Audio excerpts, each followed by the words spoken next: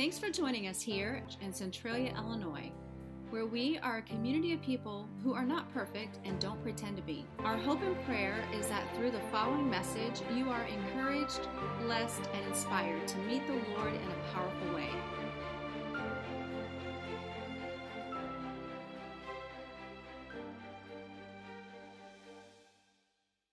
All right, well, good morning. I'm glad you found a seat. I'm glad you're here. We are in week 2 of a new series called Transformed, and I love new series, and I especially love this one. So you heard Josh talk about Life Group and how that we had over 100 that went into different homes, went into different classes throughout the week. Incredible. And then what's really amazing is to hear some of the life change that's already happening because people are investing themselves, their time in this Transformed series. Well, you know, one of the things about this series is that we've got this book that goes with it.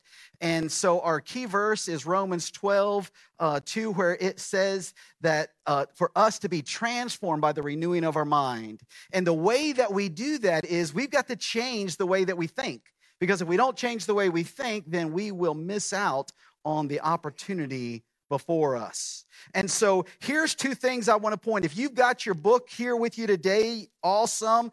If not, here's something for you to take a note of. And in page number Roman numeral 6, it says my 3-month goals. And so for every one of so last week we talked about spiritual. This week we're going to talk about physical. So let me share with you my physical goal for this next 3 months. And that is I want to complete the Murph workout on Memorial Day. So on Memorial Day, we're having a picnic over here at our pavilion that'll start at 11. If I'm laying on the ground, or if you pass me on your way to the pavilion that day, pick me up, okay?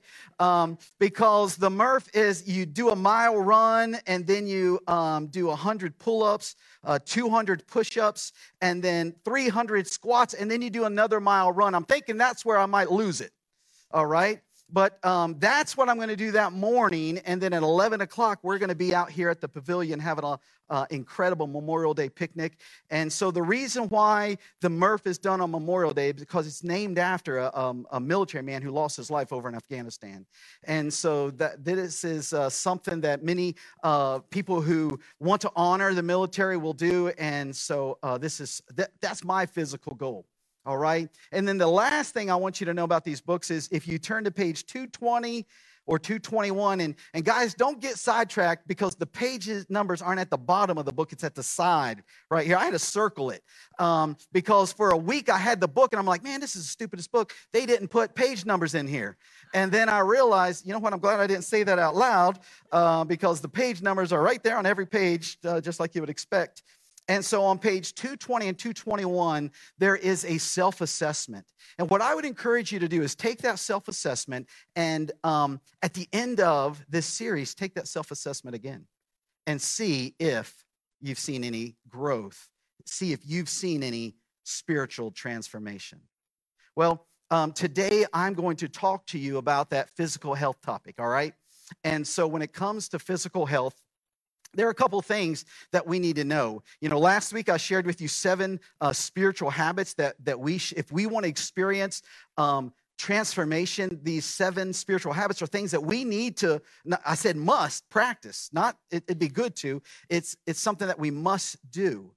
Well, when it comes to physical health, I want to share with you a verse from the book of John that says this: I pray that you may enjoy good health, and that all may go well with you, even as your soul is getting along. You see, our soul is attached to our body. This happens at conception, and the Bible tells us to be absent from this body is to be present with the Lord. That's the promise we have as a Christ follower. But here's what I want us to understand is in this verse that tells us that I pray that you'd have good health. Because the reality is that your health will determine and affect your spirituality. Now, y'all have seen them Snickers commercials, haven't you? Where you become a different person when you're hungry. And then they give them a Snickers and they're back to normal. Well, it's the truth of the matter is that our physical health will determine our spiritual health. Because there are times where you open up God's word and you try to read it and you fall asleep. Or there are times where you want to get up early and spend time with God and you can't because you're dead tired. And so the reality is that our health affects us spiritually, both in a good way. If we have good health, we'll have more energy to do these things, or it can affect us in a bad way. You might be a walking, talking Snickers commercial. And here's the reality, that anything God wants to do through you, he's going to do through the body that you have right now. And so if your body's holding you back, and so I don't want to scare anybody. I'm not here to sign you up for P90X. I'm not here to convince you to join me for the Murph. Matter of fact, I'm hoping you forget I said that and don't ask me about it on Memorial Day. I'm here to tell you that anything that God wants to do through you, he's going to use your body, your physical manifestation of your soul. And so if that's the case, let's take a look and see what God's word says about our bodies. And the first thing is this, that my body is God's property. My body is God's property. Now, has anybody ever heard of the saying, drive it like a rental? Anybody guilty of driving a rental car worse than you take care of your own vehicle? All right, there's 3 of us that are honest in this room today. Here's what I want you to know, is that sometimes we drive our bodies like a rental. We treat it like it's not really ours, and we certainly don't treat it like it belongs to the creator of the universe. And we kind of endorse that saying that we pastors use on a gravesite, and that is ashes to ashes, dust to dust. And we convince ourselves that because we're going to end up that way one day, there's no reason to really go out of our way. But what I want you to understand is that the Bible says this in Psalms. It says that you were created. It says, and the psalmist is saying this, every part of me was created, and you put me together in my mother's womb, the conception. And I am fearfully and wonderfully made. Now, it's interesting when we see that word fearfully, a lot of us think, and especially when you see it in a Bible, you think that, man, why would we want to serve a God that scares us? That's not what, either in the Hebrew or in the Greek, when we see the word fear, what that fear means is a deep respect, almost awe. And it just so happens when they wrote this, or they translated it years ago, that they used the word fear, because that was what was, probably fear meant something different than we use it today. And then when it says wonderfully, it means that we are uniquely made. Do you know that there's not any, even if you got a identical twin, you're not just alike. You may look alike, but you have different fingerprints. You have a different DNA. You have different cells. You know, we've got skin cells, blood cells, brain cells. Well, moms and dads, if they're not 25 yet, they're still growing those brain cells, okay? At 25, that's all I got for you. Do you realize that our bodies completely change over every 7 years? See, those cells are reproducing. And as we deteriorate because of what we put in our body, the way we treat our body, when it makes itself over again, it's not nearly as good as the first time. Have you noticed that a baby's skin is different than my skin? Why is that? Because that's in its first iteration. And then as we get older and as we expose it to toxins, as we expose it to the sun, as we expose it to different things, our skin changes. And some of us develop these things called wrinkles. All right. I know I'm probably the only one in here that's got wrinkles, but I notice them in the mirror on my eyes. I notice them if I look down in the mirror on my chin. I see them everywhere. But the reality is that our body belongs to God. And God made us special. He made us uniquely. The second thing is that God expects us to manage our bodies. Now, there's a pastor that I love, and he says it this way: God has three things that you're going to go through on this life. Number one is life is a test, life is a trust, and then life is temporary. You guys realize you're not getting out of this life alive, right? I know that's not like a little bit morbid to talk about on an exciting day like today, but the reality is this, that none of us are going to get out of this alive. And so what we need to understand is, and we hear what the Bible tells us in 1 Corinthians, that is, I will not be mastered by anything. So in 1 Corinthians 16, it says that I will not be mastered by anything. Why? Well, I want to give you three words. Number one, profitable. Number two, powerless. And number three, prohibited. So let me talk about those. First of all, we are supposed to do things that are profitable for our body, for our soul. What does that mean? Profitable means that it builds up. We add to it. Not only do we want to do things that are profitable for us, but we want to do things that are profitable for those that are around us, our family members, our friends, our coworkers. That's, as a Christ follower, what we're supposed to do. But sometimes we do things that make us powerless. And what the Bible says that in 1 Corinthians 16, it says that all things are permissible, but not all things are profitable. And so there are things that we do that hold us back. In Hebrews, he says to lay aside every weight and sin that slows you down.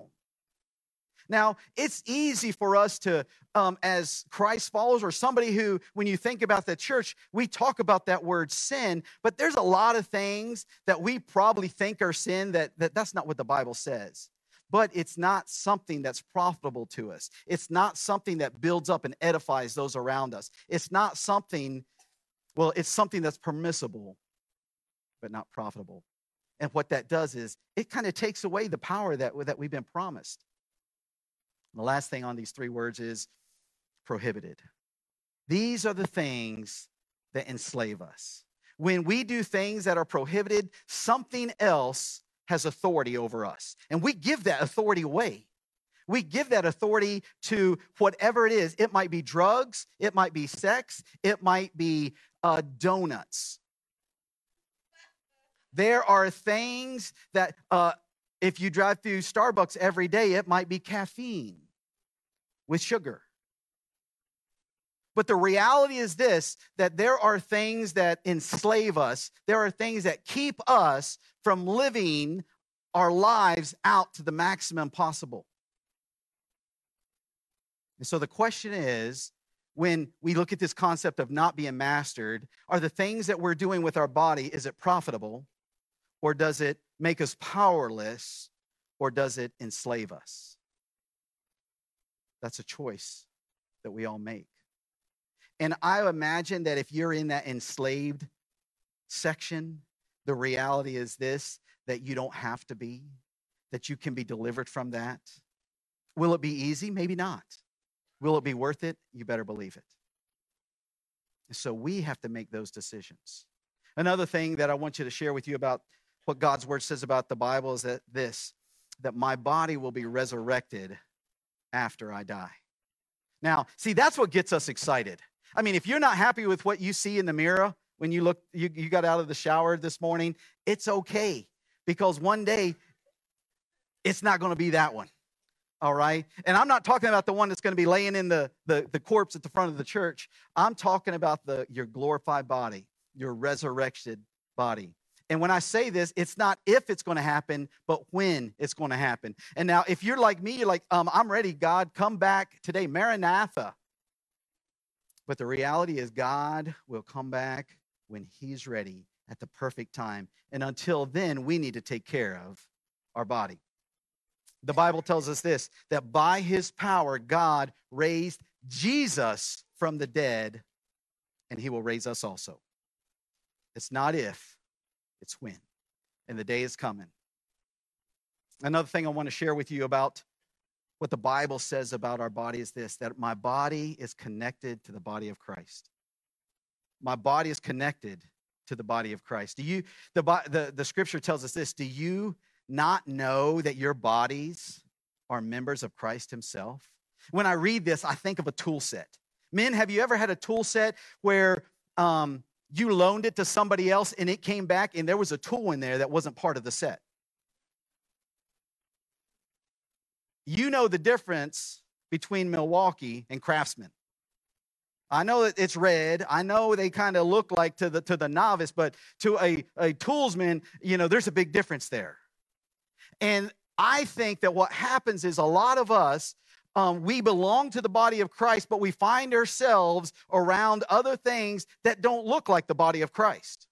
We find ourselves in situations that the body of Christ doesn't find itself in. And we forget what tool set we came from. And we forget where we should be. And we forget what our investment should look like. Well, another thing the Bible tells us about our bodies is this. It tells us that the Holy Spirit lives in my body.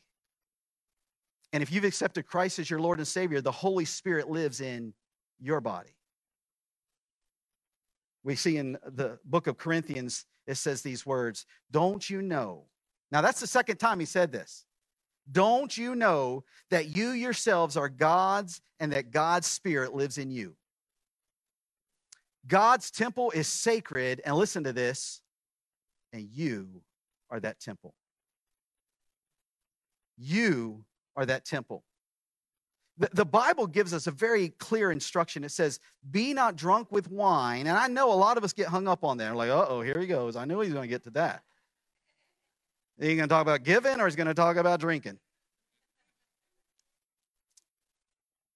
The Bible says that be not drunk with wine, but be filled with the Holy Spirit. See, you miss it. We focus on don't be drunk, don't get drunk. And that's not what God's word is saying. God's word saying is be filled with the Holy Spirit. And it gives an analogy. Why do you think that they call alcohol spirits? Yeah, because it takes over yours.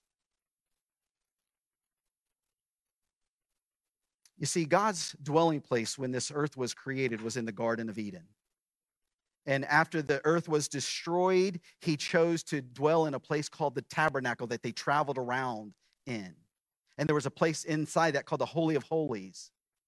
And then eventually they moved it into the temple that was built in Jerusalem. But here's what happened on the day of the crucifixion.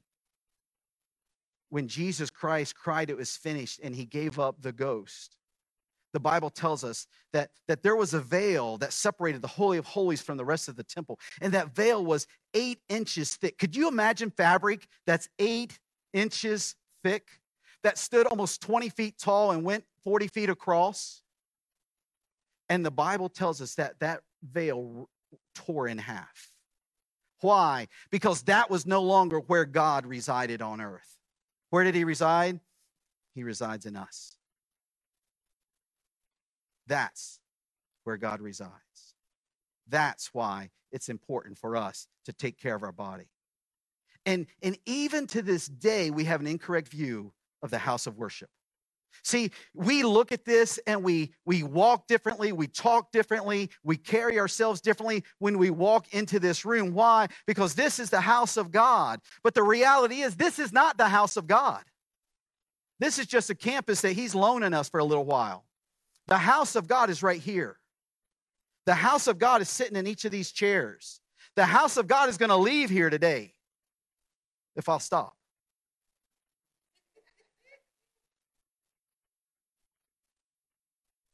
And if we would think about this house the way that we think about this house, we'd probably make different decisions.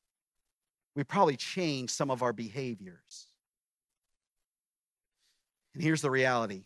Last night, they had a prom here.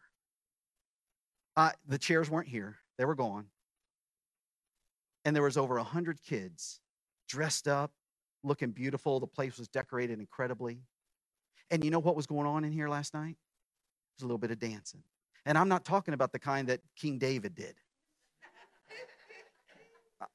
I'm not that good, so I'm not going to demonstrate how they were dancing last night. But the reality is this, that doesn't change anything about this building right here. You know why? Because this morning, the house of God walked in.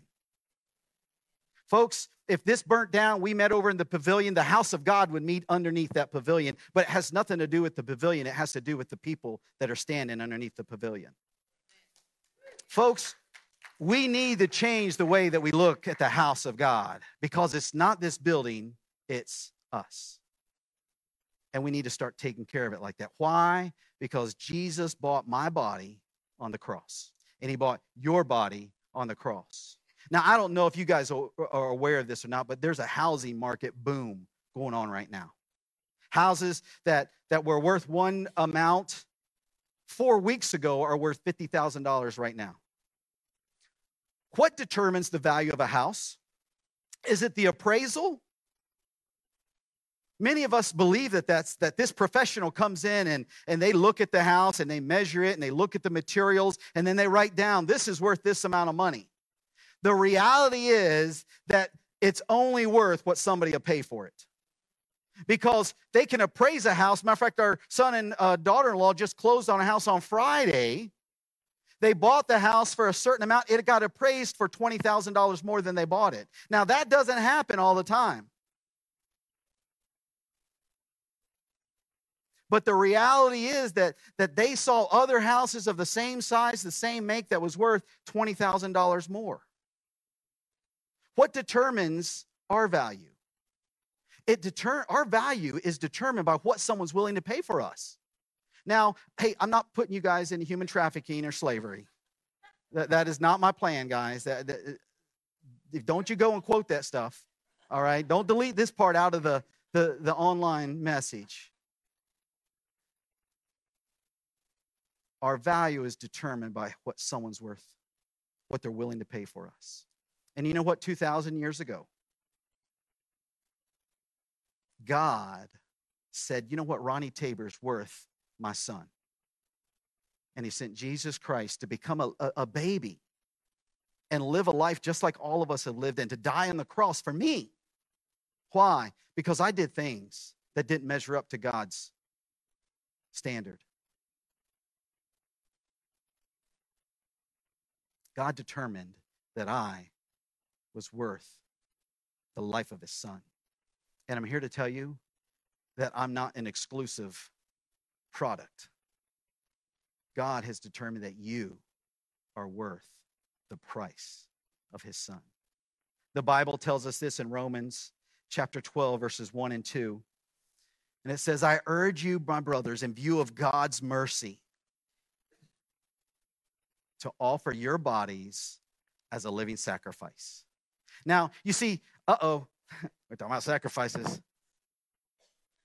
The problem with a living sacrifices can crawl off the altar. And the reality is this, that many times in seasons of your life, you have offered yourself as a living sacrifice, and then 3 months later, you get yourself off that altar. You're no longer offering yourself. You see, we say no to things that this body wants so that we can say yes to what God wants. The world has it so messed up. They see us and what we stand against, and we do a poor job of letting them know what we are for. We're for freedom. We're for living our best life. But the reality is not because I got up here and said this as a pastor, but because God's word tells us that we allow sin to hold us back. We make decisions that hurt us, that hurt our relationship with God. And the verse finishes this way. It said, this is your spiritual act of worship. Oh, you guys are here for a great day. Because today we are going to see people use their body as a spiritual act of worship in this topic of baptism. Today is a baptism Sunday for us. The Bible tells us in Colossians chapter 2 that having been buried with him through baptism, we're also raised to walk a new life. Today, you're going to see a lot of people take that step where they are going to acknowledge, they are going to let you know what's happened inside their heart. You see, there's nothing special about that water. It's not holy water. It's warm today, all right? For those of you who've never been here before, I am notorious for baptizing people in ice cold water. Today is not that day, all right? Praise the Lord for all of you that are going to get baptized. But here's what happens. Baptism doesn't save us. All it does is get us wet. But what it does do, it separates the lookers from the buyers. It separates the people that are kicking the tires from the ones who are signing the contract. What it does, it tells everybody else, this is what's happened inside my heart. I've asked Jesus Christ to be my Savior. I realized I was lost, I'm a sinner, and if it was up to me, I would spend an eternity in hell. But because of what Jesus did, I accept that. That's it. And then we get baptized. See, the baptism, and this, we don't sprinkle, folks. I'm going to dunk them. All right, that's the word we use around here. All right, every part of their body is going onto that water, and that represents what happened to Jesus, and his body was put into the ground. And then a couple of seconds or minutes later, depending on which one it is, they're going to come out the same person that they went in, because the heart changed before they ever got into the baptistry.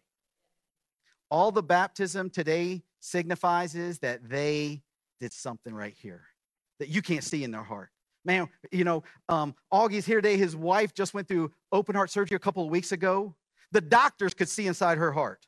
All right, we can't. I can't pull mine apart and let you see it. What I want you to know, though, is that God can. And so while we can't, this is us saying, this is what happened on the inside. I want you to get your hands off my chest. Don't pull it apart. Don't cut it open. But here's what's happening. Jesus Christ lives right here. And not in that physical thing that beats. Because all the heart means is the center of our soul. You know what? When they talked about that in Jesus' day, they were talking about the belly. We don't use that anymore because it's not. Heart sounds a lot better. Could you imagine Valentine's Day and instead of seeing hearts, we saw like intestines?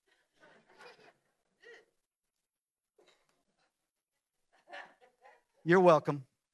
That was free. In the military, they had this thing called PDA. If you grew up in a Christian school or if you went into the military, when we were in uniform, we were not allowed to express PDA. PDA stood for a public display of affection. All right, so when Carrie would see me out and I'm in my uniform, I couldn't hug her, I couldn't kiss her, I wasn't even supposed to hold her hand. I was supposed to maintain my military bearing. Now, the one time where they'd look the other way was at promotions and when you came back from a deployment. Well, today you're going to see some PDA. But I'm not talking about public displays of affection, although you'll probably see some of those too. I'm talking about a public display of allegiance. You're about to watch some folks demonstrate that they have given up all hope of trying to get to heaven on their own, and they are relying on one person, and that's Jesus Christ. Will you pray with me? And worship team, if you'll come forward. Dear Heavenly Father, Lord, I just ask that, God, you would bless today. Lord, you know the hearts that are represented. And God, you know the family members here that are so excited for the decisions that have been made. And God, we just ask that you would, in a powerful way, continue to demonstrate yourself as we begin to worship you in baptism. In Jesus' name I pray, amen. As a church, it's our honor to play a small part in all that God is doing in and through your life, and we would love to continue with you on that journey. You see, it's our mission to lead people to become fully devoted followers of Christ who walk by faith and not by sight.